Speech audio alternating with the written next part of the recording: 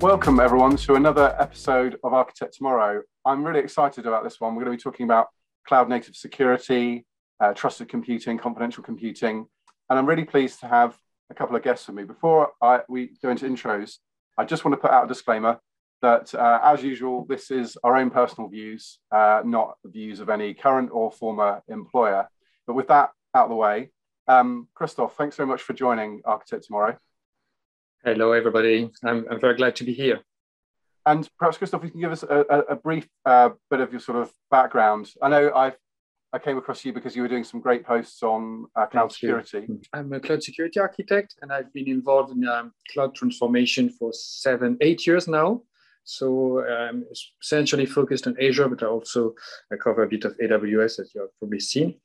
So I was very fortunate to be involved in the early design of some critical aspects of Azure security. So I was involved in the design of Azure Policy, Azure Firewall. And so since those days, I've been working on cloud native security, how things like Azure Policy can bring a native posture to your environment.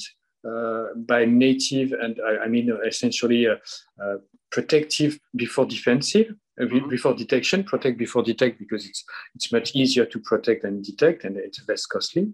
So I've been working a lot on those topics.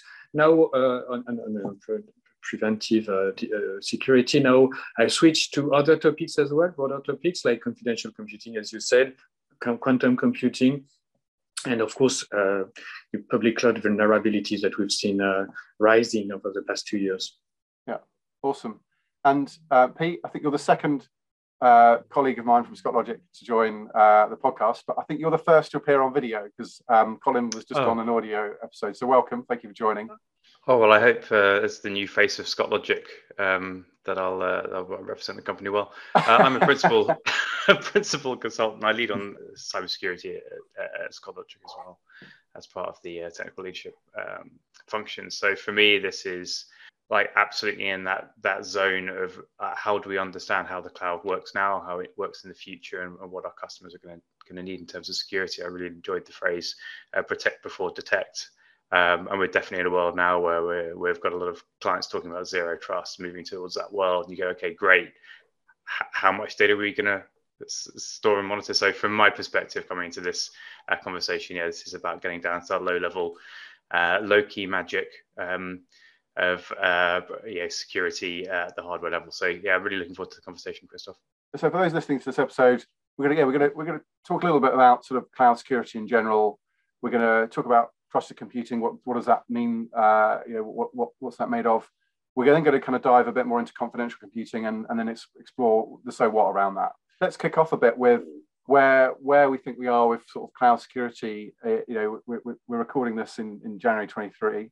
So I think there's been a lot of significant moves, right? And I think hopefully no longer people are talking about sort of lifting and shifting virtual machines to infrastructure as a service. We're now I think increasingly getting to that point of maturity where we're talking about cloud native services and the different sort of paradigm and operating model and security models we need to kind of consider for those types of services. But Christoph, I know you're posting about sort of vulnerabilities in cloud services quite regularly.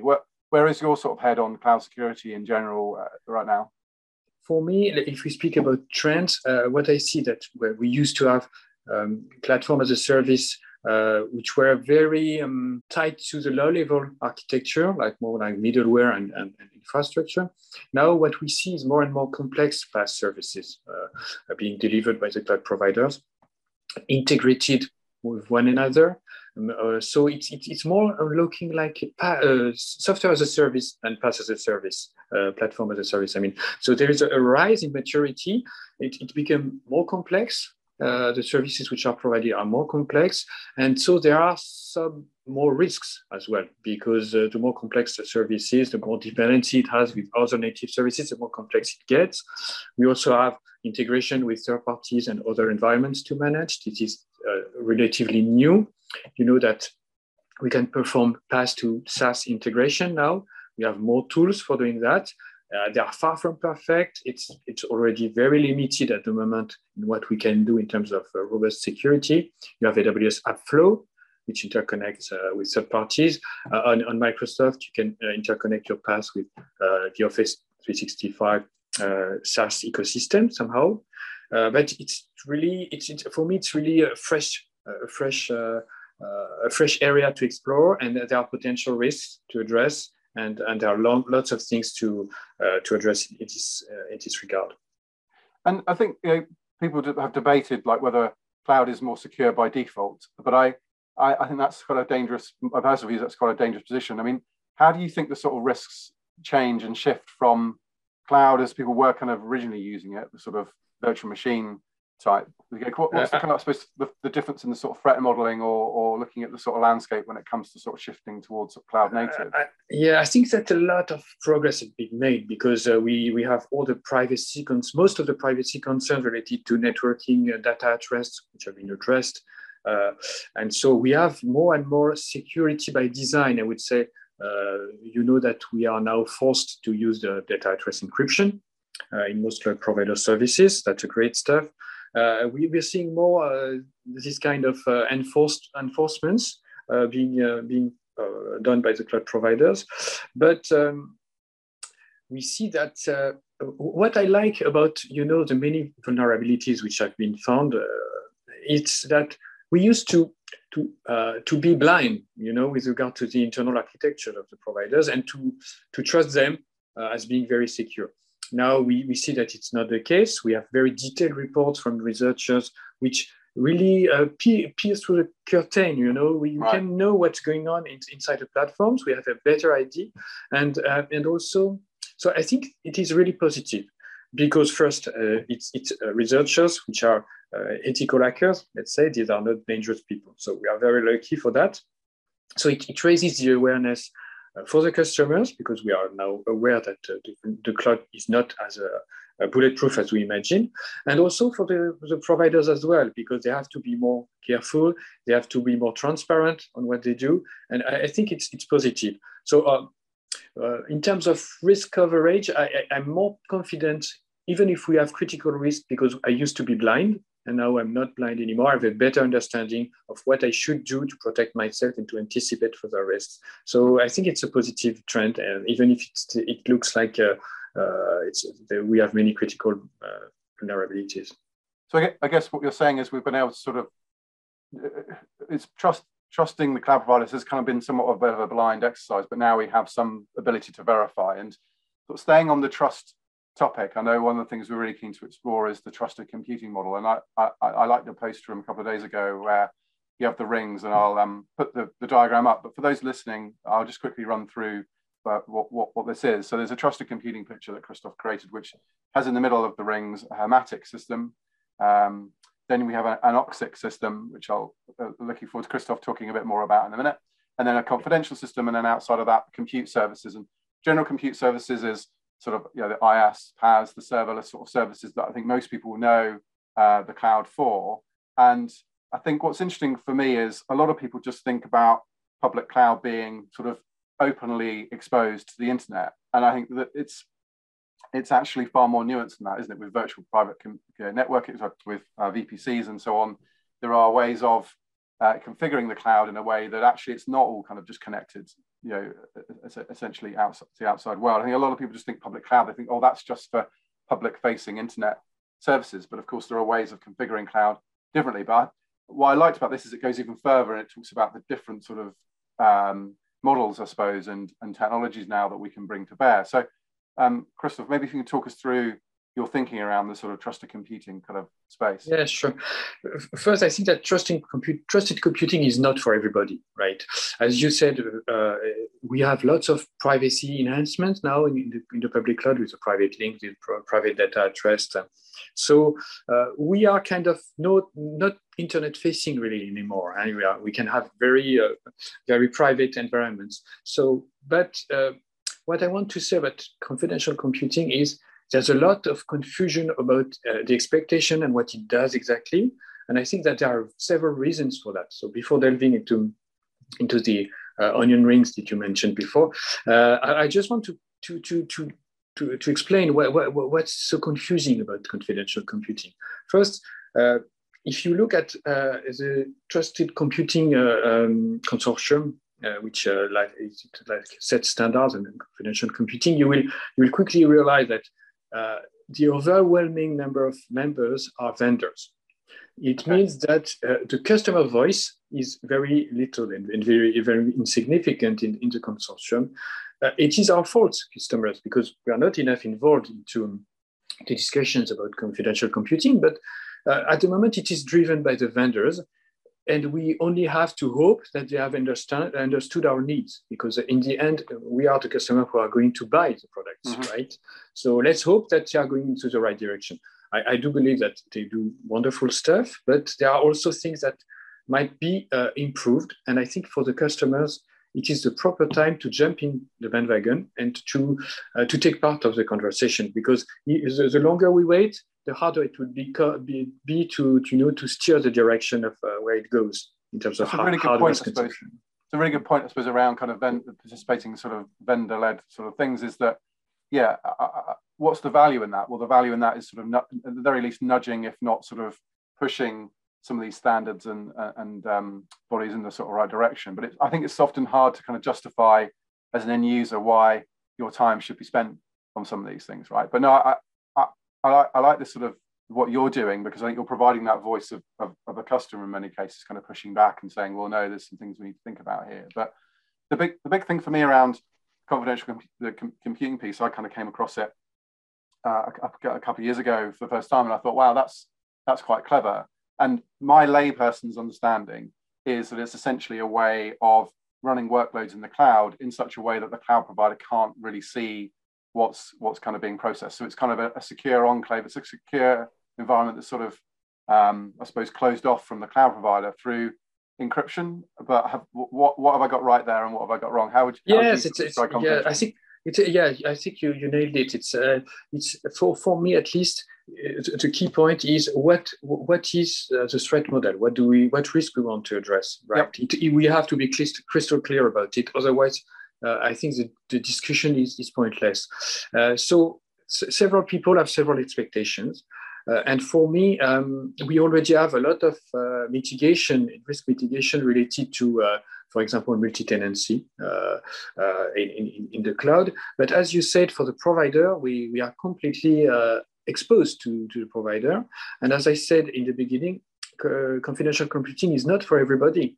For maybe 90% of guys, it would be perfectly fine if the provider, has potential oversight on your workloads. They can modify or read. They don't care, and they trust. Well, they have the contract. They have signed a contract. They know that the providers are trustworthy, of course.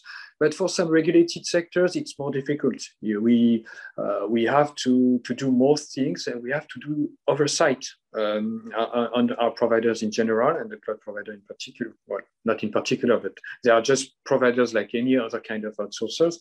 So we have to find measures and mitigations to protect, again, potential, of course, access from the provider because of maybe they have been compromised, which is unlikely, but who knows? We've seen in the past that they have critical vulnerabilities, so it's possible, or because maybe they have made an execution error or whatever, So that's the point: to protect ourselves against potential provider intrusion, tampering. I guess it's that assume breach mindset, the kind of zero trust mindset applied to the server side. I mean, a lot of zero trust is about not really not trusting the client that's connecting to the service, but this is flipped around the other way, isn't it? It's kind of not even trusting the provider or the infrastructure underlying what your yes, exactly. You know that the zero trust, one of the main zero trust tenets is to say that we are going to break the castle and moat model. Yep. And replace the firewalls with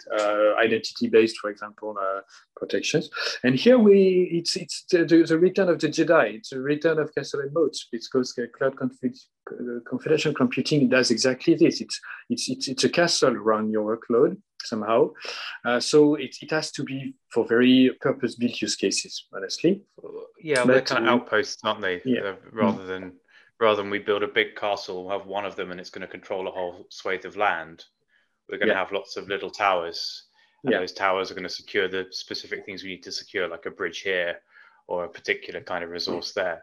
So I think that's it's a kind of dialectic, isn't it? It sort of comes back around. We've got the same model, but it's applied in a new way, in a new context. And sort of zero trust makes space for that to exist as a new architecture. And so you've talked about this being useful for regulated environments. Let's drill down into that a little bit. Is that from a kind of customer sort of privacy legislation perspective? Is it from I guess you've touched on this sort of assumed breach. So kind of, I guess that's mitigating risk of supply chain attack maybe, or other infrastructure kind of risks. But what other kind of use cases do you see kind of confidential computing being useful? I think that it's mostly for me a matter of regulation. I don't see really use cases where you would be mandated to use confidential computing outside of regulation, because unless maybe you're a military agency or stuff like that. But, okay. Well, I suppose if you're very sensitive about your intellectual property, perhaps maybe is that another? Does that help in any way? Kind of protect your trade secrets or kind of intellectual property from the cloud provider. So say you were, so I guess if you're a retailer and you're running on AWS, I guess there's always this fear that Amazon could potentially kind of use your IP against you. I know that's probably a very paranoid sort of stance to take, but I don't know, say you had some kind of new algorithm, is confidential computing a way to kind of keep that safe, or is that just a false expectation that might help? Do you mind if I comment on that? Because I think that's for a lot of use cases. I'm a metaphor person. I think of that as a horse you can chase around the field. Okay, so a lot of those cases where, for example, you've got sort of Amazon might steal your IP. Okay, cool. I can take Amazon to court. I can trash their reputation. That's a high cost activity for them to do. And when you look at it in terms of the threat model, and I can analyze how you'd attack your organization to create that kind of industrial espionage. It's probably a lot harder to do that than it is to threaten one of your engineers, for example. So like in terms of how that's kind of a thing that you can account for. I think for some very limited number of workloads, are highly security sensitive secret workloads, workloads where if it gets out, you simply cannot do anything about it. Like it's all on you and it's too late.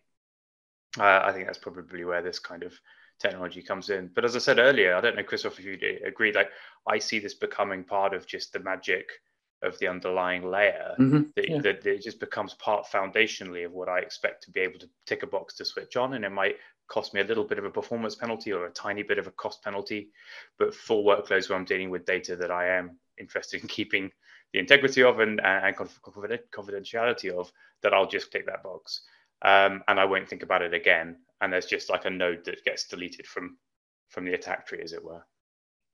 Yes, I agree. I think in a few years, all workloads will be confidential, whether you want it or not. It will be by design, and the provider will run its own workloads confidentially. But to get back for a few seconds on intellectual property, I think there is one case where confidential computing could be useful. It is if there is a conflict of interest between Amazon, for example, or Azure and the customer. For example, if you are a bank and if Microsoft decides to become a bank, or Amazon decides to become a bank, then it could be a problem, and you have a conflict of interest, and that might be an interesting way to deal with the problem. I guess that was kind of what I was touching on with the sort of retailer use case, really. But I think most people's answer to that in retail is just not to use Amazon at all. That seems to be the general view I've seen of that particular industry.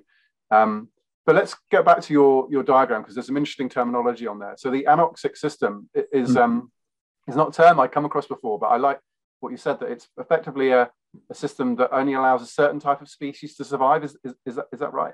Yes. I'm not very happy with the name. Right. I think we need to find some.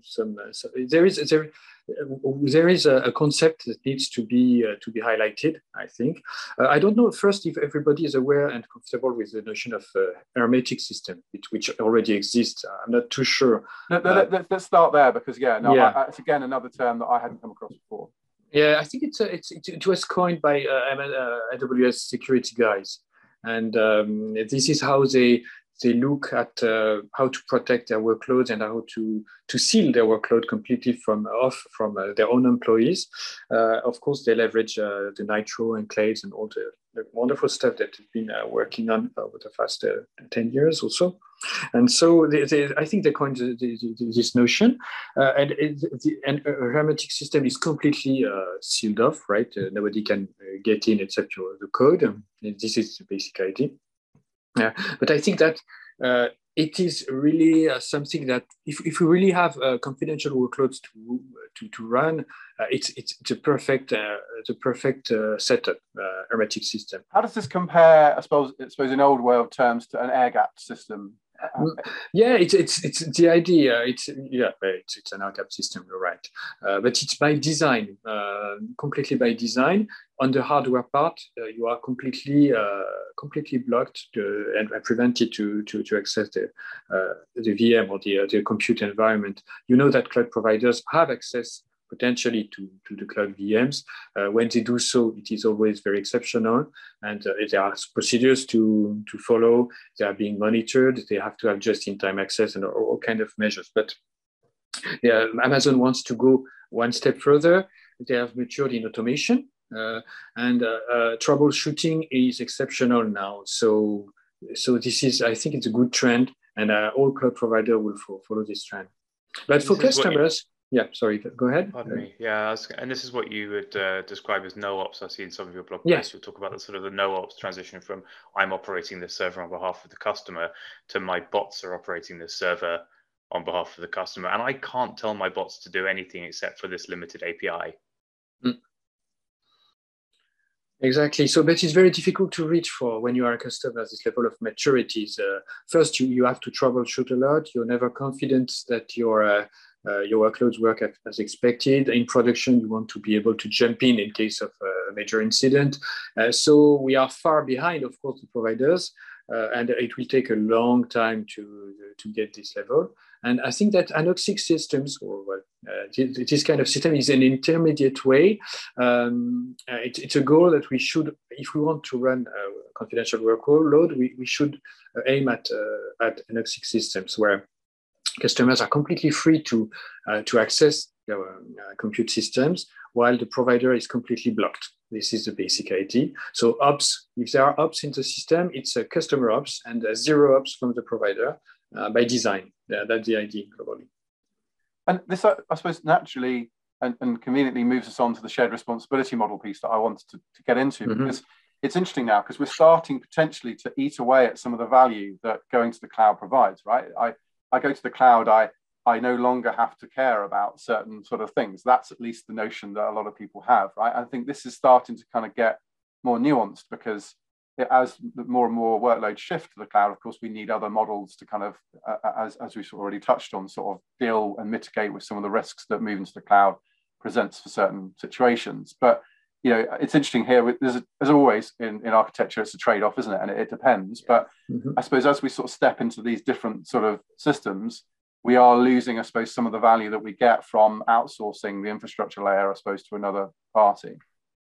Well, you know, it depends whether you talk confidential VMs or enclaves. I don't know how you say in English, enclave, right? Enclave, yeah, right.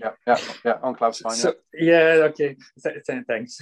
So enclaves for me are eating away the business value because you have to use specific instructions to code what's going on in the enclave.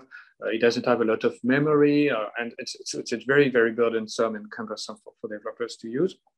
Confidential VMs are different because it's a native experience of a VM.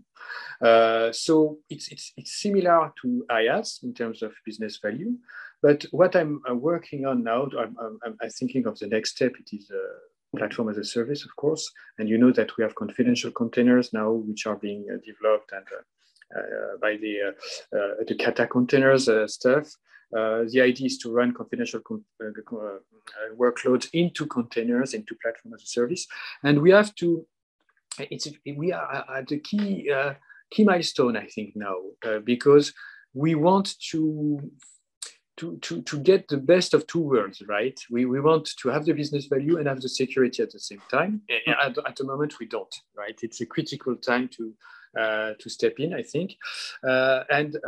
I think the way to solve this contradiction is to remove all provider activity from the workload, which doesn't mean that there is no more provider activity. It is just outside of the workload. So in terms of cloud shared responsibility model, within the confidential workload, you will have only the customer and the chip maker. I hope I will have time to cover this in a second. But it does outside, you still have this huge engine, this huge platform, which is running the confidential workload in a managed way. And this is tricky to do because all the smartness of the cloud must remain outside, but be sufficiently smart to interact with your workload so that you don't have much to think about except your code. It's a difficult equation to solve, but we have good hopes to solve it. No, I was absolutely going to come on to the chip maker, because that was the bit when you shared the impact on the cloud shared responsibility model. I think it was one of the first posts that I then sort of said, "Oh, Christoph, we should talk about this some more. I'd love to hear you explain it." And that's what really got me curious. It's like you've got the cloud of today has two actors in the responsibility model, essentially customers and cloud service providers. But you're saying the cloud of tomorrow will have three actors. It will have customers, cloud service provider bots, which touches on what Pete was saying earlier, that will have some automation from the cloud service provider, plus chip maker bots. So this is another diagram which, in the edit, I'll include the picture so people can see it. Virtualization was created in the 70s, in the early 70s.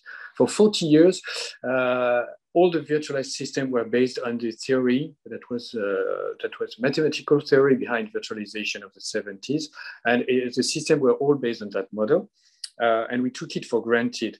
The supervisor, what we call the supervisor in the VM, is fully trusted in this model, right? Mm-hmm. Trust the supervisor. And if we translate that in today's world of cloud computing, it means that the provider is fully trusted because the provider owns and manages a hypervisor.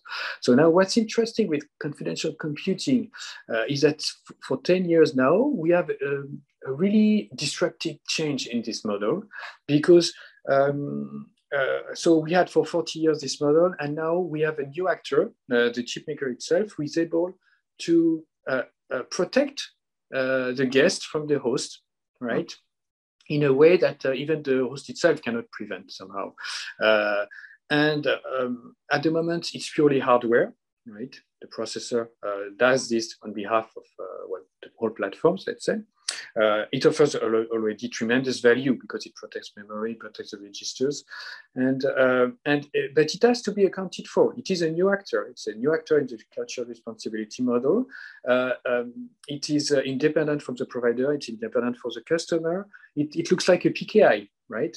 Where you have a customer, you have Alice and Bob, right, who wants to share the information, and then you have the trusted authority above all. So you can take the processor as a trusted authority, and you have the provider and the customers are as consumers of this relationship. You see? Let's say if the provider becomes Mallory in this case, AWS or someone acting within AWS, then wants to compromise the system, Alice and Bob's communications are secure because who is it? Trent is the chip maker in this instance, right? So it's interesting because Amazon have gone down the route of making the chips themselves, right? So they've got their Annapurna fabrication, right? So which is their own subsidiary. So in a way, they're being Trent to protect the other side of themselves from Mallory. Does that actually work for you? Honestly, for me, what Amazon has done is just wonderful. It's in terms of security, it's really state of the art as far as it looks from an external perspective.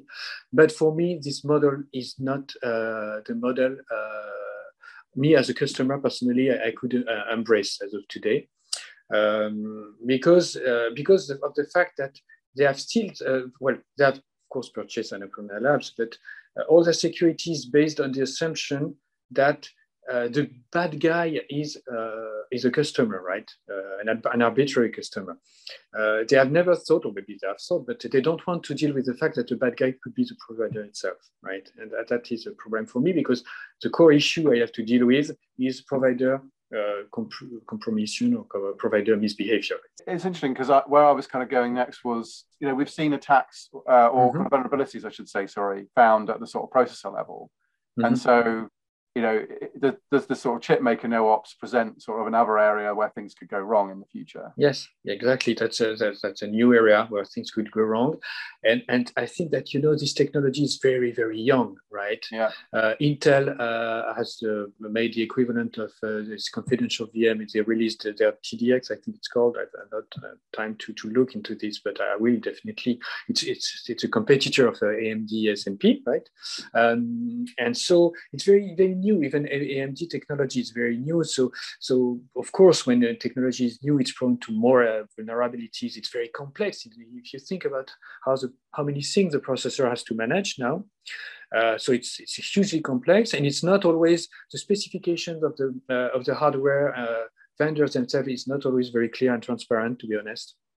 So it's a field of investigation by many researchers, and we need more transparency. We need more audits. We need more pen testing, cryptanalysis of the hardware. Definitely, we see that there are too many vulnerabilities at the moment. But of course, it's a useful mistake. I would say they will grow up, and in time, and it's just the order of things. They will be more mature and robust over time.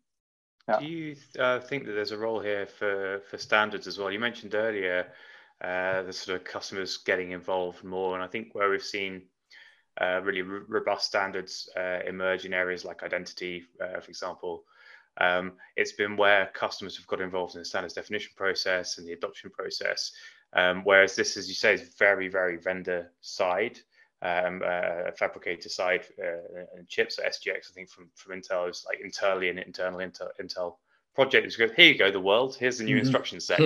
Exactly. And I sort of wonder that over time whether you think that the seeds are being sown for the kind of collaboration that would lead to some standards around this, which would give maybe some more robustness, or whether you think that's just unexplored and maybe a risk it doesn't happen. I think it's open. It's still open because.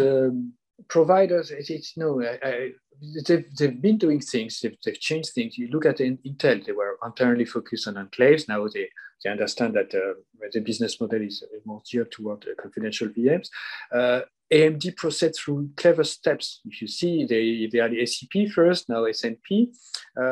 Attestations is also a big deal, a big potential issue as well. I won't have time to cover it, but I think they're open to discussion, they're open to standardization, and people are actually working on standards now. Not only the hardware vendors, but other members of the Cloud Confidential community contribute heavily to the standards. So I think it will evolve. The only thing that's missing is a customer voice for me.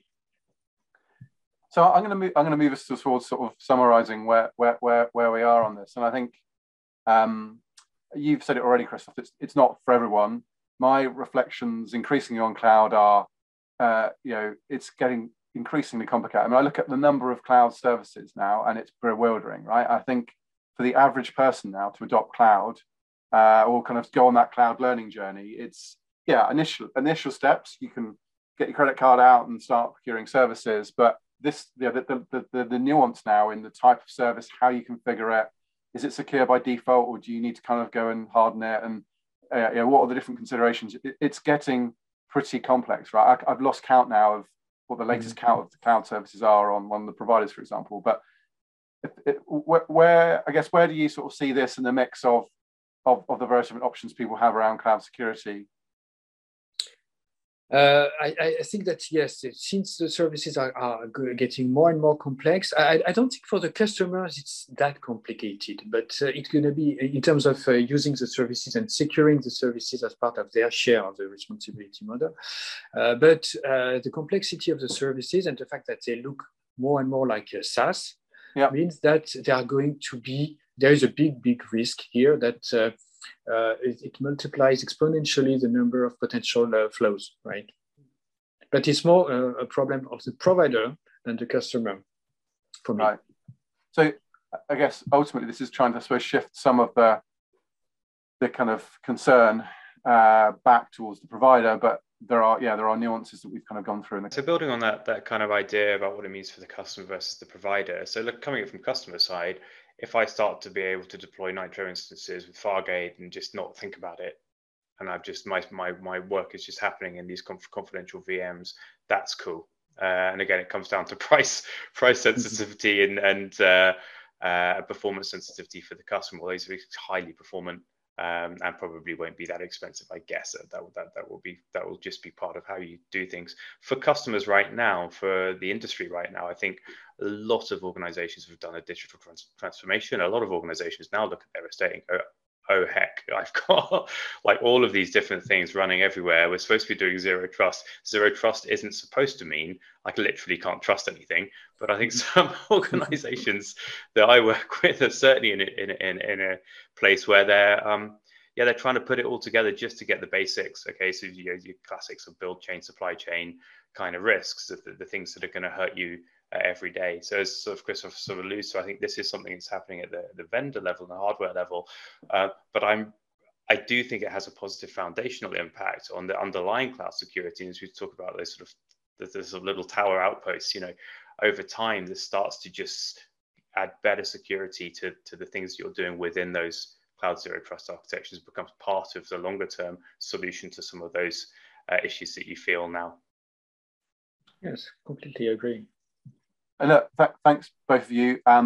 Those listening, do go and check out Christoph on LinkedIn. He posts pretty regularly very insightful things about cloud security. So do go and follow Christoph if you aren't already. And thanks both of you for your time. It's been a really good sort of deep dive into a particular aspect of cloud security. So thank you. And look, that leaves me to say, so look, if you're not already subscribing to Architect Tomorrow, please do check out the other content. We touched on threat modeling, for example, a few episodes a while ago, but that was certainly a good one on kind of the security topic. And if you're interested in talking security, cloud security architecture, please do get in touch. I'd like to cover this again later this year as well. So with that, thanks very much, both of you. And look forward to seeing everyone soon. Thank you. Thanks a lot for your time and for the invitation. Thanks. Likewise. Thank you.